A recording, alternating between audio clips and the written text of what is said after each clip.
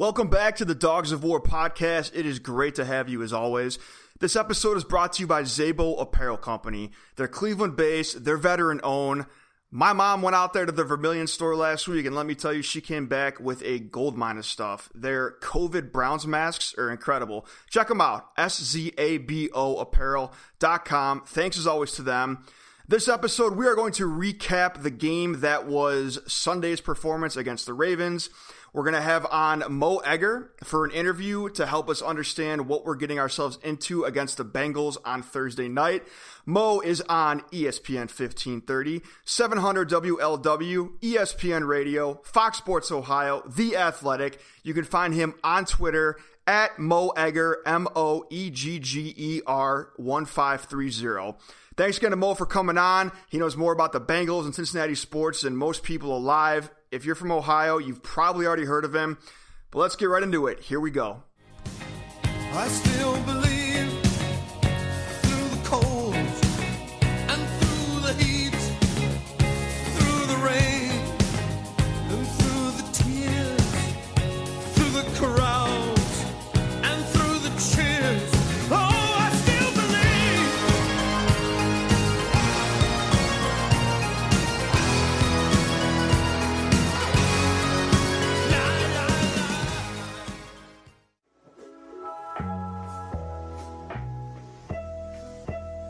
Welcome back, loyal Dogs of War. It is Thursday, and you know what that means, Kevin?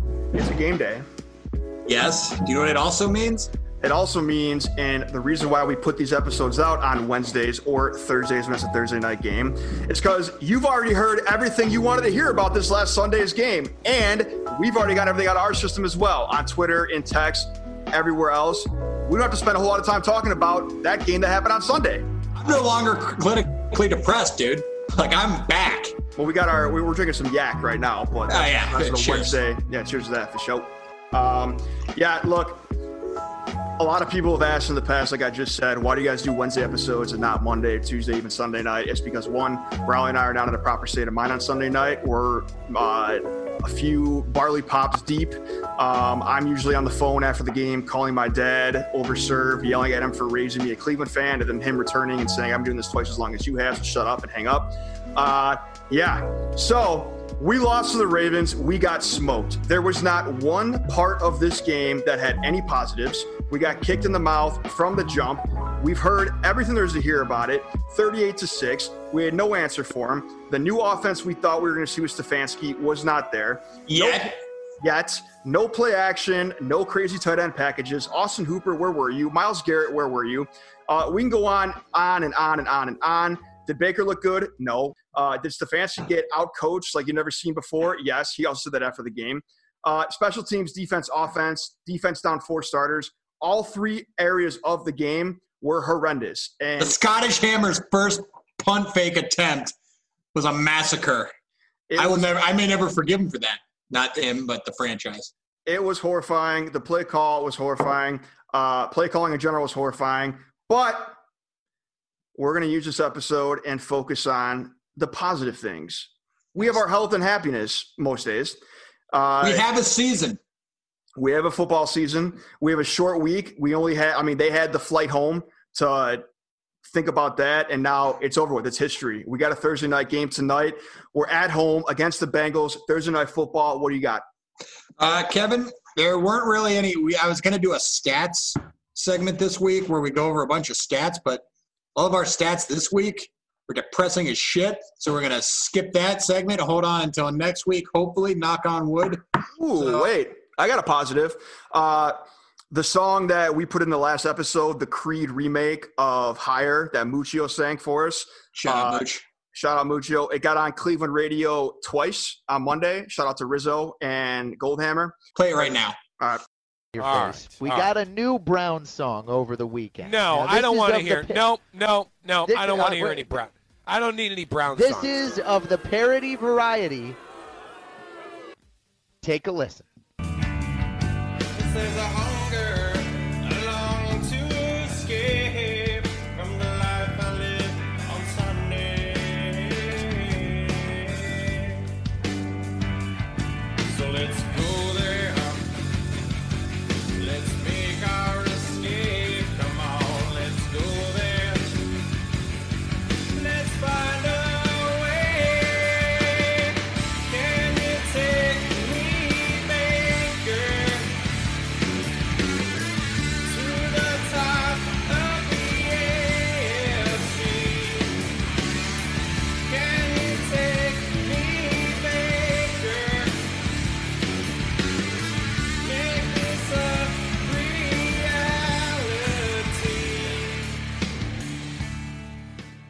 I mean, that's pretty damn good. Where'd you get that? I'm not going to lie.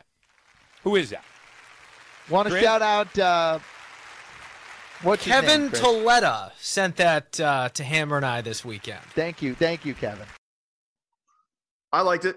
And yeah, there's another clip somewhere at the end of the episode where it's actually Goldhammer is singing it to Rizzo just to piss him off because he doesn't want to talk about the Browns anymore at all. And it's hilarious. So again, thank you, Aaron. We'll send you guys a lot more songs throughout the year. And we probably have a Christmas album coming out too. So more on that later. The big part of this episode is we wanted to bring on someone who can talk about the Bengals. I know we're in the same state, we're in the same division, but I don't know about you guys. I don't pay a whole hell of a lot of attention to the Bengals other than me just talking shit to my Kentucky friends down there. So we wanted to bring on, like I said, someone who knows more than probably anyone about the Bengals, and that's Mr. Mo Egger. Mo Egger is with The Athletic, Fox Sports Ohio, ESPN Radio. He is the man in Cincinnati, the man of Cincinnati radio. Everyone in Cincinnati knows who he is. Most people in Ohio sports radio know who he is. So excited to bring him on. That being said, the reason why I'm introing this and not Raleigh is because I was supposed to be on this interview this morning with them. Unfortunately, I had a little schedule mix-up. So Raleigh, without even knowing I'm not going to make it, just jumped in and ran it solo. So thank you to you. And once again, thank you to Mo for coming on. I think you guys are going to love the interview. Raleigh, anything on that I missed? No, he pretty much nailed it. You gathered all my courage and asked him questions about the Bengals, and he answered the shit out of him. He's a good dude. When you guys listen to this interview, tell me that you don't think that he just sounds like a Browns fan, except he's a Bengals fan. He calls a fair game, wishes no ill will upon Los Brownies, but yeah, pretty good stuff. Before we get into that, I have a couple of inspirational quotes, Kevin, that I'm going to read out loud that I think all of us could take a listen about the Browns and the adversity that they're trying to overcome currently for the past 21 years or so. Oh, hey, well, if you're going to read like inspirational quotes, let me hit the music. Wait. Okay, go. Okay, starting off. Our greatest glory is not in never falling, but in rising every time we fall. Who said that, Kevin? Judd Apatow? No, it was Confucius. Close enough. It ain't about how hard you hit. It's about how hard you can get hit and keep moving forward. It's a bad accent. It's about how much you can take and keep moving forward. That's how winning is done. No, Richard. Stipe? No, it's actually Rocky Balboa from the movie. All right, give me one more. Success is measured by how high you bounce when you hit rock bottom. That's Mel Gibson, 100%. Close. George Patton. General George Patton. I mean, Mel Gibson plays a war hero, and so I'm not that far off.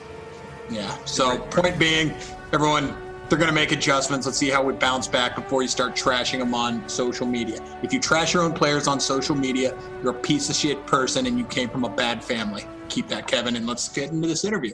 Here we go.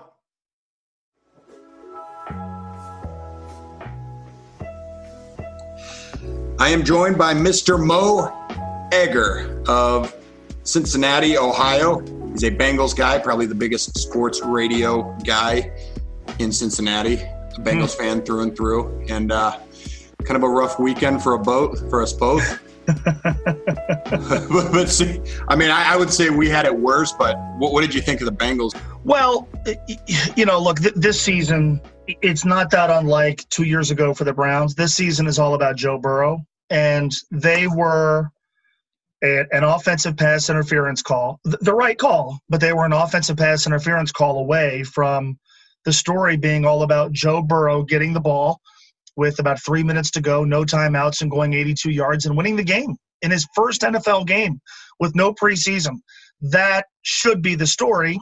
And if the ref doesn't throw that flag, and again, I think the ref should have thrown the flag, but if the ref doesn't throw the flag on a play that oftentimes the flag isn't thrown, then that's all we're talking about. But as is often the case for the Bengals, something bizarre happens, and a normally really reliable kicker pulls up lame on a 31-yard field goal, and they lose by 3 points. And instead of talking about Joe Burrow's debut ending with him delivering in crunch time, we're talking about something that I think in the grand scheme of things doesn't matter that much. It matters that they lost. It obviously matters when your kicker misses a very makeable field goal. And for this team, if the idea this season is to, be in contention, and they spend a lot of money on this roster, so I think that's the idea.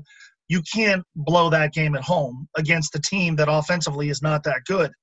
But I think the 30,000-foot takeaway is got Joe Burrow on a day where he played like a rookie often, on a day where the offensive line did him no favors. When it counted, he delivered. And I think that's, as frustrating as the result was, when you kind of remove yourself from it, that was the headline for me on Sunday. No, I like that. It's a tough situation. I've had a weird – well, it's not my only opinion, but when you are the number 1 overall draft pick, that means you are going to the team that struggled the most the previous season, and oftentimes they go quarterback, and it's kind of a baptism by fire, let alone during the COVID era where you don't get a preseason, you get a shortened training camp. But how did you say the offensive line was lacking? Well, from the get-go when the schedule came out, I think most Bengals fans did the same thing, which was, God, in the first 2 games, they're going to have to go up against Joey Bosa and Myles Garrett with an offensive line that is probably going to be the weak spot of this team. And that was the case on Sunday. They've invested a lot of money in their defense, and the defensive performance on Sunday was pretty good. Obviously, everything's all about Joe Burrow. They have I think they have a group of weapons that have a lot of potential. I have more question marks about that group than most, but their offensive line wasn't good last year, and they really made no changes to it aside from acquiring Xavier Su'a-Filo in free agency from the Cowboys, who was hurt last year, and he's already been hurt after game 1. Not going to go on Thursday night. The major change is at left tackle. Jonah Williams was their first-round pick in 2019, 11th overall. He didn't play at all last year. He got hurt during OTAs. And so he didn't go through a preseason, didn't go through a training camp. So Sunday was his first NFL action. You kind of give him a pass. He's basically a rookie, and he hasn't played yet. But the rest of that offensive line is basically a bunch of dudes who were here last year. And if we were to identify the least popular Bengal today, it's a battle between Randy Bullock, the kicker who shanked that field goal, and the right tackle, Bobby Hart, who they inexplicably keep bringing back. He was on this team in 2018. He was awful. They then gave him about a 400% raise to come back. He was awful last year. And then, despite there being a lot of chatter about there being an open competition for the right tackle job, Bobby Hart basically went unchallenged during training camp, and then on Sunday he was useless. And so I think the main question is, number one, how are they going to stop Myles Garrett, who I'm sure is licking his chops at the prospect of, on one side of the Bengals line, you got a rookie left tackle who just played his first NFL game and did okay. And on the other side of the offensive line, you've got a guy in Bobby Hart that I would imagine every edge rusher in the NFL is licking their chops at getting a chance to play against him. So the offensive line is going to be an issue on Thursday night, and it's going to be an issue all year long, because when you don't project to have a very good starting offensive line, you probably don't have a lot of depth either. They've whiffed in that area in the draft. 2 years ago, they drafted Billy Price from Ohio State. He's a backup right now, and frankly, he hasn't worked out. They took 2 tackles with their first 2 picks in 2015. That hasn't worked out. Cedric Ogbuehi and Jake Fisher never really panned out. The jury is obviously still out on Jonah Williams, but that's of whatever question marks that exist on this team. I think that the most pressing and the loudest question, and frankly, I think the biggest issue they're going to have this coming off season is, how do they get better on the offensive line? And as we, set our sights on the game this week, that's the biggest question. And when you have a rookie quarterback who's the face of your franchise, it's obviously extraordinarily important to protect him. And I think it's fair to wonder if they're going to be able to do that, not just against Cleveland, but all season long. Great segue, Mo, when you mentioned the kicker. Enter Austin Seibert. This is going to keep me up at night. If we lose to the Bengals from a game winner field goal by Austin Seibert, I'm going to lose my mind. I watched the game on Sunday, so I saw his struggles. I followed him, obviously to the extent that you would follow a kicker on another team last season. I think most Bengals fans are kind of viewing it the opposite way, in that they would rather have Austin Seibert kick. Because, it's funny. I talked about this on my radio show yesterday. Randy Bullock is the Bengals kicker, and he's not Justin Tucker. Nobody is, right? But he made a 50-yard field goal on Sunday. That's typically, like a lot of kickers, he's about a 50% guy from 50 and out. But he has been extraordinarily reliable. Inside, let's say inside the 45, I mean, he's made the majority of kicks that he should make.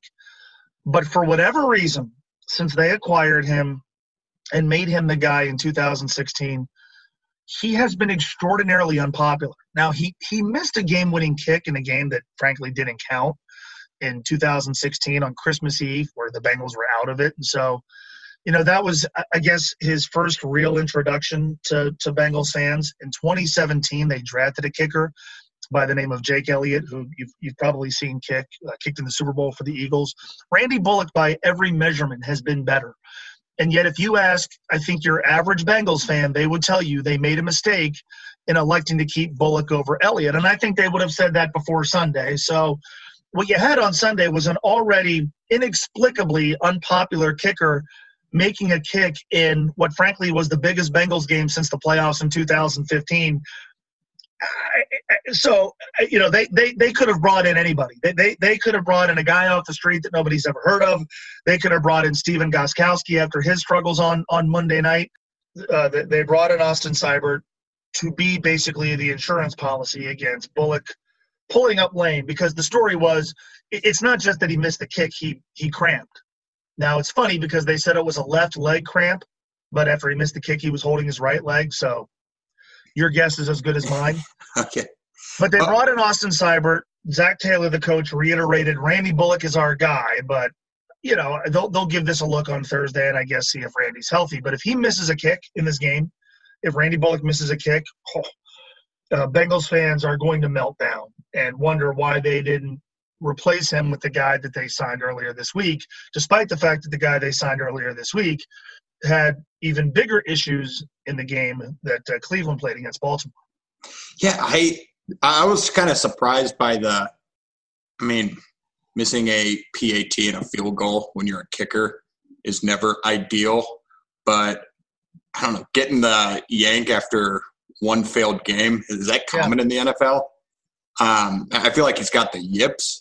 And I don't know if we're firing guys when they have the yips right away. I mean, if he made both of those kicks, the Browns score goes from 6 to 38 and 9 to 30 or 10 to 38. So I don't know. It was kind of a surprise to me, but we brought in Cody Parkey, which I'm kind of excited about that. I feel like he got a bad rap with that Bears game. Mm-hmm. That ball was tipped and the whole city came down on him. I do not wish being an NFL kicker upon my most mortal enemy, like with all of the hate and social media these guys get.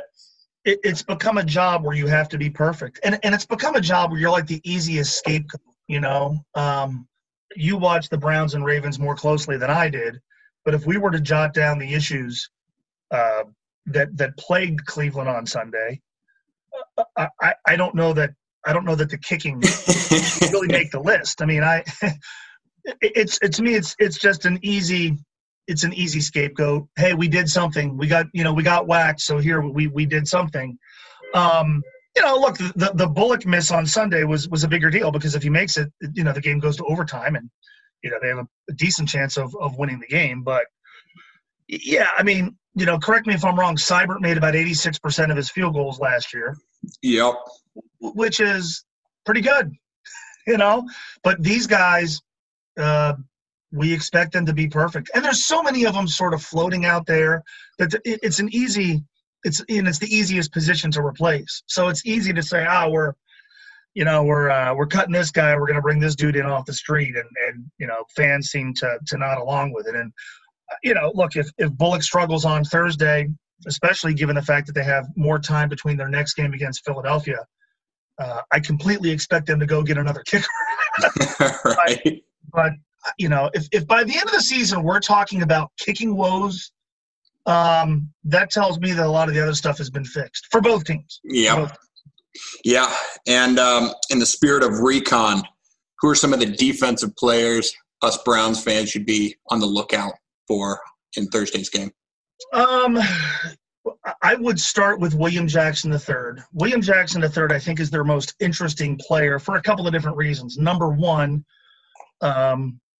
he missed his rookie season with an injury, didn't get a chance to play until year 2, which was 2017. And as essentially a rookie, he was phenomenal. And you could have sold me on the idea that by now he would be ranked among the NFL's best cornerbacks and be listed among the highest paid cornerbacks. Unfortunately, in 2018 and 19, he was not very good. And so here he is. He's going into his last year of his rookie contract. He has no deal for 2021. He's got an opportunity to make a lot of money. If he can go back and play to the level that he did in 2017, for his sake, he stands to make a lot of cash. And it's going to be interesting to see, especially with a lowered salary cap, if the Bengals are going to be the team to give him that cash. They signed a number 2 corner in free agency this offseason, Trey Waynes, and they overpaid him $42 million for 3 years. If I'm William Jackson, I'm looking at that going, I'm a better player. I can't be a better player than Trey Waynes. And Sunday, he was fantastic. So obviously, he has a lot to gain. But I kind of feel like everything – I sort of feel like modern NFL defenses really – we used to always say, boy, you build from the inside out or you build from the front back defensively. I kind of think it's the opposite now. I sort of think you build from the secondary in. And the Bengals took that approach this offseason. They signed 2 corners. They signed a safety in free agency. But the guy that I think has the highest ceiling among all their players in their secondary is William Jackson. Then you add to it, Trey Waynes got hurt, so he's not playing right now. And then you look specifically at the matchup on Thursday night, and you see Odell Beckham Jr. So I'm going to assume that William Jackson is going to be covering Odell Beckham Jr. for at least a solid chunk of the game. That, to me, is a matchup worth paying attention to, and that is a player worth paying attention to. I think the thing that's been most frustrating for me watching the Bengals over the last couple of years, 2 years ago, they had a historically bad defense. And I think, Browns fans can remember Baker Mayfield coming down here and just dancing all over the Bengals. And they were, Hugh Jackson was on the sideline. That team's defense was historically bad. Last year's defense was almost as bad. The main issue for me has been, God, they can't cover the middle of the field, and this is a really bad tackling team. So there's 2 guys that I pay attention to. One is a player by the name of Josh Bynes, who fans of AFC North teams should be familiar with because he came over from the Baltimore Ravens. Not a star linebacker by any stretch, but the kind of player the Bengals have frankly lacked at that position. Somebody who can just occupy space in the middle of the field, is a sure tackler, doesn't make coverage mistakes. He's not going to make a ton of plays. He's not going to be a game changer. I can't imagine, the folks with the Browns are, losing sleep over Josh Bynes ruining their game plan. But given how bad the Bengals have been at linebacker, I thought he played really well on Sunday, and so I look for him. I really look for everybody at that position because they've got a second-year player in Jermaine Pratt. They drafted 3 linebackers in this draft, Hakeem Davis-Gaither and Logan Wilson, and those guys got a lot of reps on Sunday. So in their second NFL game, what do we see from those players? And Browns fans have gotten used to Geno Atkins being among the best players in the league, certainly one of the best Bengals. He is not going to play in this game. He's got a shoulder injury, didn't play on Sunday. We keep talking about new players the Bengals brought in. DJ Reader, the highest paid free agent signing in the history of the Bengals, and a guy that they acquired to really shore up the interior of that defensive line and pair with Geno Atkins. Well, now without Geno Atkins, DJ Reader's going to be asked, I think, to do a little bit more. And I thought he played pretty well on Sunday. And so those are the guys. I think if the Bengals end up being significantly better than they've been over the last couple of years, as much as we talk about Joe Burrow, it's going to be because their defense takes a major step forward. And for the most part, against Tyrod Taylor, we know how limited he is, but against that LA offense, I thought they did a pretty nice job. It's funny you you bring up injuries. It seems like the Browns, we just couldn't catch a break in training camp. Like our entire starting secondary is depleted. Yeah. We lost Joe Schobert in free agency last year, and the starter that was supposed to take a spot, Mac Wilson, busted his knee. He should be back in, I think it's like 6 weeks, but we couldn't stop a damn thing over the middle either. Like, I'm expecting a lot of tight end play. Granted, Njoku, the one shining star from Sunday game, now he's hurt. I'm like, there are more holes presented in that Sunday game. I'm just really hoping that they can bounce back, they being the Browns. No offense to you guys, but I want to see how they rally after this. A lot of us sort of viewed this game when the schedule came out as, wow, Burrow versus Baker, round one. And this could be, a really fun next few years in the AFC North. Ben's still around, Lamar's great. Baker has all the talent in the world, and we obviously hope Joe Burrow can be really good. But I think Baker and Joe Burrow are the guys who most get compared to one another, because I don't want to say their personalities are similar, but I think there are some similarities. And so I've said all along, from a Bengals standpoint, I want to feel about the Bengals and Joe Burrow the way Browns fans felt about the Browns and Baker Mayfield at the end of 2018. But if at the beginning of the 2022 season we are with Joe Burrow where Browns fans appear to be with Baker Mayfield, that's a problem. And I mean, because I think Baker Mayfield's one of the most interesting players in the NFL, because in this era of these teams investing in quarterbacks that they've drafted, the dude has a chance to make a killing financially. But based on what we've seen so far, and granted he has 15 games left in this season before they even have to start entertaining what they're going to do with him. But I mean, do you lock into Baker Mayfield at the kind of, at what is basically the going rate for a franchise quarterback, especially one who was taken number one overall? So he's really one of the more interesting players in the NFL for me. And I've sort of viewed him so far as a little bit of a measuring stick for Burrow. Because, man, at the end of 2018, you guys felt it. I mean, I remember watching Baker at the end of that year going, boy, if I was a Browns fan, I'd have hope. And it's mostly based on this guy. And that's before they acquired, Odell and whatever. And then since then, you really haven't seen it. And so, we keep talking about, okay, the progress for Joe Burrow. Early in year 3, I can't be unsure about him. And I think that's where Browns fans are right now. And I don't think that's a very good place to be. Yeah, I hear you loud and clear. I am obviously a homer, but I think excuses can be given to a point. I don't know, one, what it's like to play quarterback in the NFL, but two, there's not a whole lot of guys that know what it's like to play in the NFL and have your 4th, 5th head coach in 4 years, 3 years. The new schemes constantly, it's like, just cut them a break. Let's simplify the play calling, utilize our weaknesses. Let's try to hide our weaknesses, pound the ball. We have 2 of the best running backs, in my opinion, in the league. Mm-hmm. And let's just get some check down. Like Tom Brady did not make his career on the deep ball. Just those little check downs. Let your guys work, spread the ball around, and dissect the defense. But I'm just hoping that Stefanski and Baker can mesh and just call the right plays, execute on them. And, they are taking flack on social media right now, which I don't – do you have any thoughts on the new era of social media and football players? Do you think that impacts their game? I don't think I've ever asked that to a legitimate host or legitimate guest. You mentioned Baker and Burrow being similar personality-wise. Is Burrow getting loud on social media ever? Not really, no. I mean, and when I say like similar personalities, I think they're really confident guys.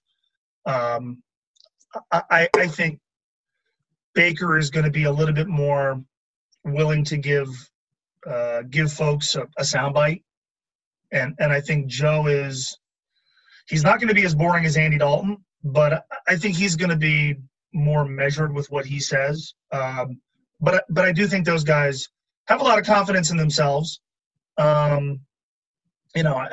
Baker's probably going to have more commercials than Joe Burrow. The social media, I mean, I have a lot of thoughts on social media, and I say that as a very active social media user. But, I think if, as a Bengals fan, you never root for the Browns. But as somebody who grew up watching Boomer and Bernie and had the poster in my room as a kid, I think it'd be fun as hell if, Roethlisberger sort of an island onto himself just because of his age. But I think it'd be fun as hell if Burrow's the real deal, Baker's the real deal. I think we all suspect that Lamar Jackson's the real deal.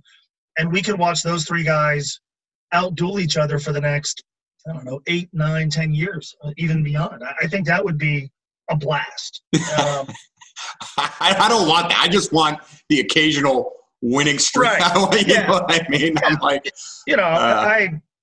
I get that, but I think these games are interesting when you have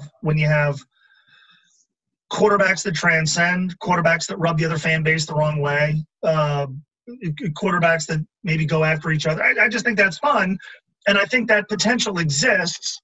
But man, if by the end of the year we're sort of having the same conversations about Baker and the lack of continuity with their organization, it's a make or break year. Yeah.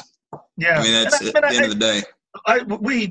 We paid really closer attention than usual to the Browns here when they hired Hugh, because Hugh did a great job here. Hugh was really highly thought of.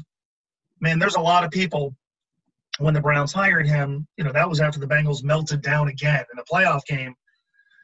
And if you would have done a public opinion poll, would you rather Marvin Lewis or Hugh Jackson be the head coach? It would have been close. I mean, it would have been nearly unanimous. And not only was there this sense of, God, they let Hugh Jackson get away. It was, man, they let Hugh Jackson get away to the Browns? If there's anybody who can turn that team around, it's Hugh. And I didn't really feel that way, in large part because of just having some conversations with people. But I remember thinking, like, that would be the most Bengal thing ever. The Browns finally get rolling because of Hugh. And then within 2 years, the guy is a punchline. And deservedly so. And so, I remember thinking, like, God, that's probably Hugh's last chance. He did such good work here. I wanted him. You're rooting for the guy to do well, but you're not rooting for the team to do well. I didn't want to see him go winless, but it was he just became such a punching bag, and understandably so. And then, when they hired Freddie Kitchens, I mean, I remember on the air saying, like, I guess we're all just going to kind of go with this thing that they're hiring Freddie Kitchens in Cleveland, and we're okay with that. We're on board with it because Baker Mayfield seems to like him. I'm like, okay, maybe, but it sort of felt like we all went along with it.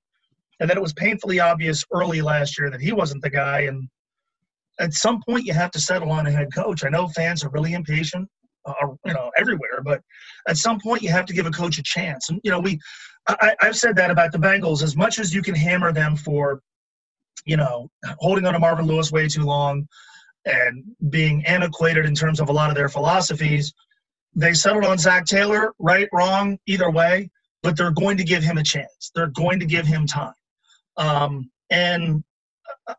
With the Browns, it's a combination of, God, this coach really doesn't look like he deserves time, but at some point you have to give a coach some time, and that's a tough balancing act. I agree. It's we had a Ravens podcast host on, a guy that writes for SB Nation, and you realize that they have a regime that's had the same head coach and front office for like 10 years. I'm like, I don't care who you – that's how you get some things right when they start. They've had 2 coaches this century. Yeah, and it's insane. It's like that would be incredible. I think you got to go like 3 years minimum, no matter how bad the coach is, even though I'm kind of down with the Freddie firing just because that was – I think it was clear he was way in over his head. I think it was right. I was down with the decision, but hindsight's 2020. A lot of people are saying, "Oh, we should have gone with Greg Williams." I have no idea what goes on in the locker room. What you should call it. They looked like they were calling competent plays at the end of that 2018 season. And the first drive last year, they were always great before you had to start, audibling or rolling with the punches. But I'm just hoping we can instill discipline, call the right plays, win back-to-back Super Bowls, and who knows. But I like Stefanski. I like the way that he held the press conference. One of the things that Hugh gets a lot of flack for, he could kind of throw players under the bus in press conferences. I don't know if he meant to do it, but Stefanski, he said, "This all falls back on me. Next question, this falls back on me." And I'm like, that's the kind of skipper I want. So who knows, man. But all in all, are you guys pleased with Zach Taylor? I know that last year was tough, but you guys lost a lot of close games last year. You were not a 3-win team. What was it, 3 wins? They went 2-14. They lost 8 games by 8 points or less. I don't know about Zach Taylor. I think that's the right answer. I think anybody who's telling you, God, we believe in this guy, any fan who's telling you Zach Taylor's the guy, I think that's based on nothing beyond hope, or you're simply happy that he's not Marvin Lewis. And I think anybody who would definitively say, boy, this isn't the right guy, that's being incredibly unfair.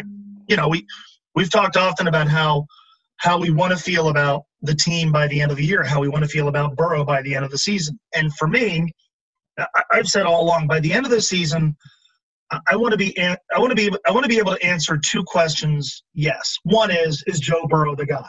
I kind of feel like by the end of the season, we're going to go, yep, he's the guy. Number 2 is Zach Taylor the guy? I feel like by the end of the season, I need to feel like they have their quarterback and their coach. And if they do, then I think we could talk about 2021 being a year where maybe the Bengals actually contend for something beyond just 5 or 6 wins. I don't know. He's taken on a lot. Zach Taylor has. When you're the coach of the Bengals, you basically are the only public voice. The de facto general manager during the season never talks. The owner never talks.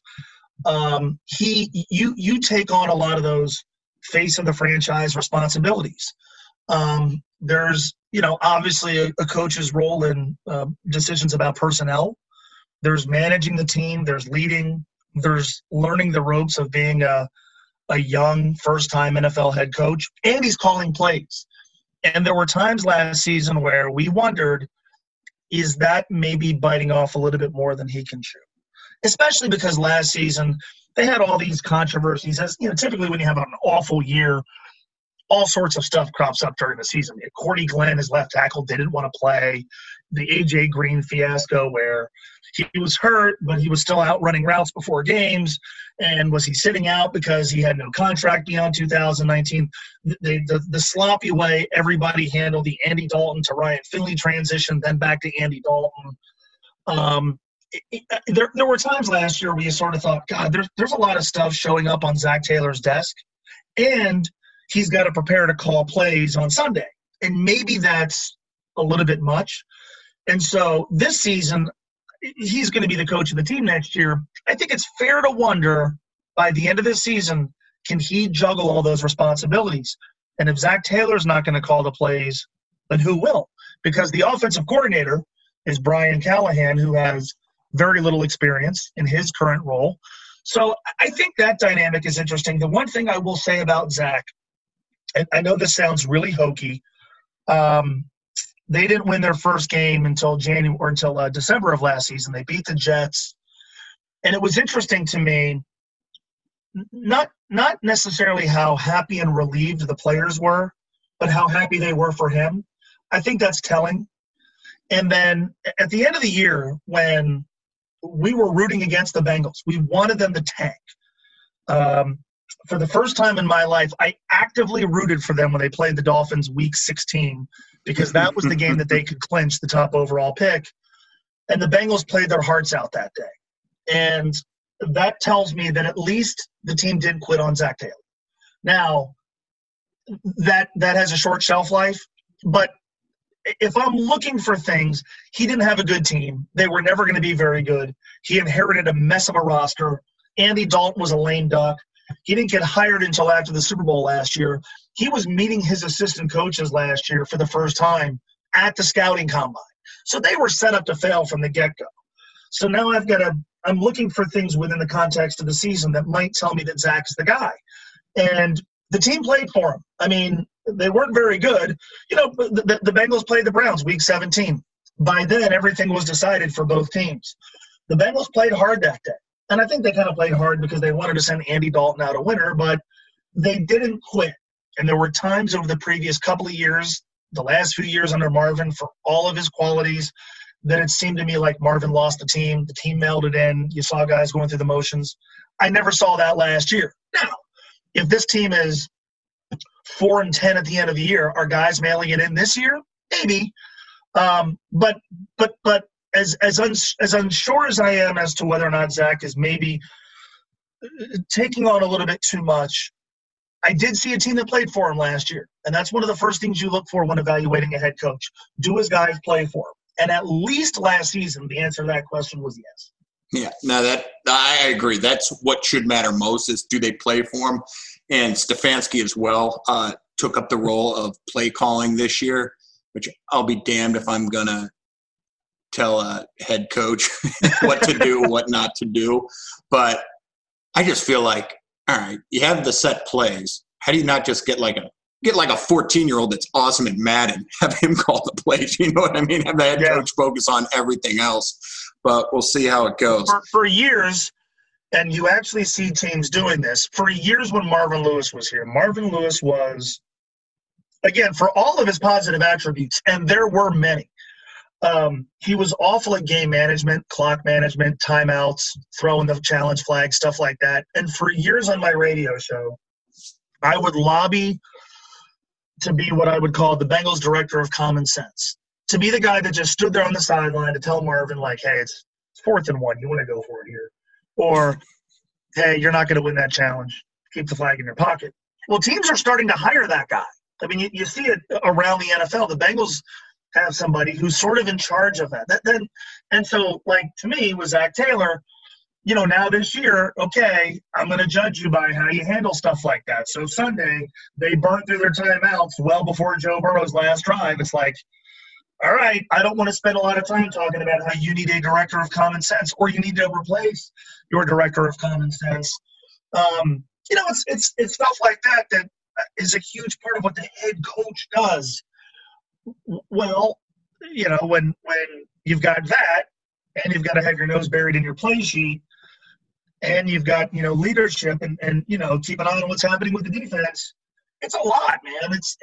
I've heard coaches who call plays talk about how hard it is to juggle all that. I listened to an interview last year with Andy Reid. Andy Reid's going to the Hall of Fame, and even he says, he's like, yeah, during the game I missed stuff. You know, while calling plays, I miss stuff. While preparing the next series, I miss stuff. It's hard. You know, he's been doing it forever, and he says it's hard. So how does somebody like a Zach Taylor or Kevin Stefanski, who's never been a head coach before, how do they juggle all of that? It's a good question, and maybe both coaches will. But that, with Zach specifically, that's what I think a lot of us have wondered. Is he equipped to handle the play calling and all the other stuff, both on Sunday and throughout the course of the week and throughout the course of the year when you're the head coach of the Bengals? Mo, I've been thinking about this for the last 20 seconds. You sound like such a Browns fan right now. It's refreshing to have somebody on the show where they go through the similar struggles. I mean, we are related with the whole Paul Brown thing, but big fan of the common sense theory there. I agree. Like, we just need to pick a guy that knows how to pick a guy. That's what I said before Dorsey. Yeah. He was great at picking guys, not as good at picking head coaches. Ultimately, I think that was his demise. But yeah, it's I feel like I want you on our side. I dig what you're putting down, man. Before we wrap it up, what are your predictions for Thursday's game? God, I don't know. I mean, that's such a cop out. Like, you sort of watching the Browns from afar. You go, okay, well, a lot of teams are going to get smoked by Baltimore, including the one here. So, am I going to crush them for? Am I going to hold it against them the fact that they lost by 32 points on the road to a team that has a legit chance to win the whole thing? And COVID. Don't forget the COVID. And the COVID. the no preseason. Adding that to our excuses. I kind of look at it from two different standpoints. One is the gambling end of it. The Bengals are 6.5 points. Feel pretty good about taking those points, but I know it's I know there'll be a few fans there, but I know it's not a typical road environment. It's still a rookie quarterback going on the road. It's still a team with a lot of new, young, different working parts. They're going to have to be more productive offensively. They're going to have to be better with explosive plays. I think they're going to have to be more creative. The Bengals will have to be with using their running backs, and as well as I think the Bengals defense played. I think the Browns offer a stiffer test than the Chargers do. I have a hard time saying the Bengals are going to win the game, quite frankly. And I know I'll get crushed for saying that here.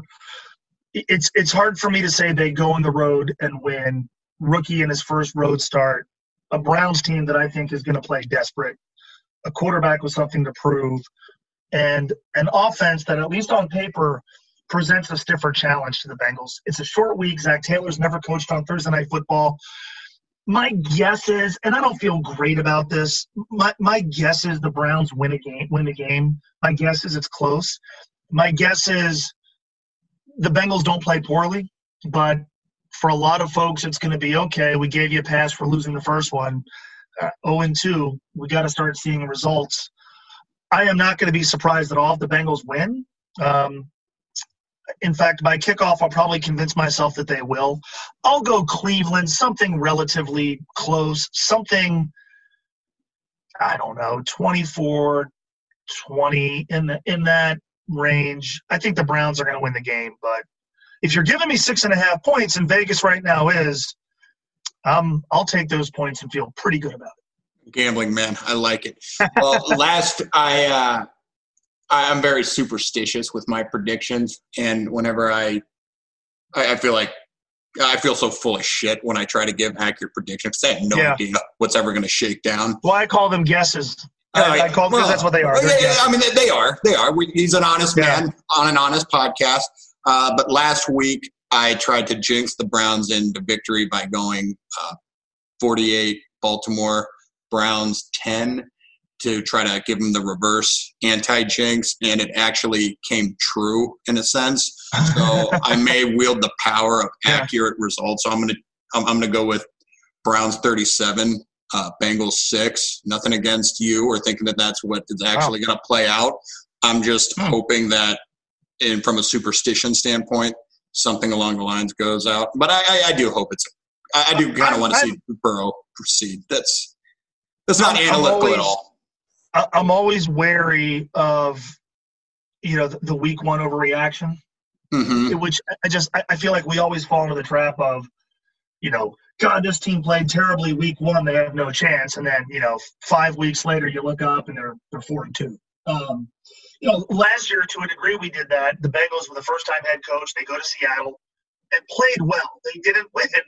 But, the talk after the game was like, wow, this coach is aggressive and Marvin Lewis wasn't. And they had a chance and they handled the crowd noise and they do all that. Boy, San Francisco's going to come here and the Bengals are going to beat them. Well, the Niners ended up being really good, and they absolutely hammered the Bengals that day. It was one of the more lopsided home losses they have suffered. So I'm always a little hesitant to kind of alter how I feel about a game based on 1 week's worth of results.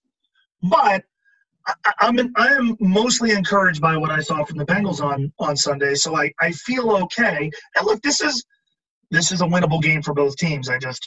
There's something about I think they're going to get Cleveland's best shot. I think that the Browns are going to be really desperate to win, and I think it's a tough spot for a team on a Thursday on the road, rookie quarterback, some dudes injured, and I will say this: if this game comes down to a field goal. On either side, just don't let it be Siebert. No Siebert, please, God, no. A guy making a kick. It's going to be fun to take the pulse of whichever fan base has their kicker lining up for it at that moment. And I don't know about you guys, but you can feel the desperation in Browns fans, like you said. Would you agree with the statement that this game is more important for the Browns than the Bengals? Yes, to the degree that I think the Browns, I think you have to start seeing like major tangible progress in the win-loss columns. I mean, it feels to me like anything beyond a playoff berth is going to be a massive disappointment, even in this really competitive division. You know, there's an added playoff team this year. They got a ton of hype, trendy Super Bowl pick in 2019. It feels like anything beyond the postseason is going to be a massive failure. So then if you start 0-2, the math suddenly gets really, really hard. So, yeah, I think mechanically it's for the purposes of, you know, what you're trying to get done in 2020, I think the Bengals, the more critical part of the season is the end, because that's when we either see or don't see progress. That's when we either see Joe Burrow looking like a better, more complete quarterback in weeks 14, 15, 16, 17 than weeks 1 through 4. The Browns, if they don't make the postseason this year, I don't know what that franchise does. The Bengals probably aren't going to make the playoffs this year. And so I feel like what this franchise is going to do is just try to build on what they did this season. So, yeah, I think it's a bigger game for the Browns. But I will say this. The national media, to a degree, understandably so, spent all the time leading up to the draft hammering the Bengals. You know, there was a lot of, why would Joe Burrow want to go there? Is he going to pull an Eli Manning? Is he going to pull a John Elway? Boy, you know, why would you want to be drafted by the Bengals? Well, in prime time, these are the opportunities where you have a chance to shape the narrative. And the Bengals, for years, under Marvin Lewis, their reputation was carved out by the fact that in the games that the most people watched, which are obviously primetime and playoff games, they usually fell flat on their faces. So if this team is going to rebrand itself, if this team is going to change how people talk about it, go win the game on Thursday night. I think from that standpoint, this is a big opportunity for the Bengals, because on Friday morning, that Thursday night game is going to be talked about around the country. And so do the Bengals sort of start to alter the way people talk about this team by winning on Thursday? Or is it, you know what, for all of their changes, the Bengals are still the same? I think from that standpoint, this is a pretty big opportunity for the Bengals. Yeah, that's you sold me on that. It kind of got me fired up. Almost got me rooting for the Bengals, but that's well said. Thursday night games are such a crapshoot. I could not imagine, 1, playing in an NFL game, 2, playing in another NFL game with essentially 3 days off afterwards. But it's going to be exciting. Best of luck to both teams. May there be no further freak injuries, and best of luck to you. Thanks again so much for coming on. If Joe Burrow's helmet comes off, I just need somebody to take it from Myles Garrett. That's all I hope. All right. I can't, when I was a teenager, my dog ran across the street and nearly got hit by a car. If I see a helmet being flung at Joe Burrow's head, my heart will do the same thing that it did when that happened to my dog. So I just need to make sure Myles Garrett and Joe Burrow, They're not going to get along, but I need all the violence to be within the framework of the game itself. If his helmet comes off, Myles Garrett will politely give it back to him and then give him a high five. But hey, Mo, thanks so much for coming on. Everyone, check out Mo on the Twitter machine. At Mo Egger 1530. At Mo Egger 1530. The mic is yours. Anything you want to plug? Houday, Battle of Ohio. You can hear the Bengals game in Cincinnati on ESPN 1530. Awesome. Well, thanks so much again.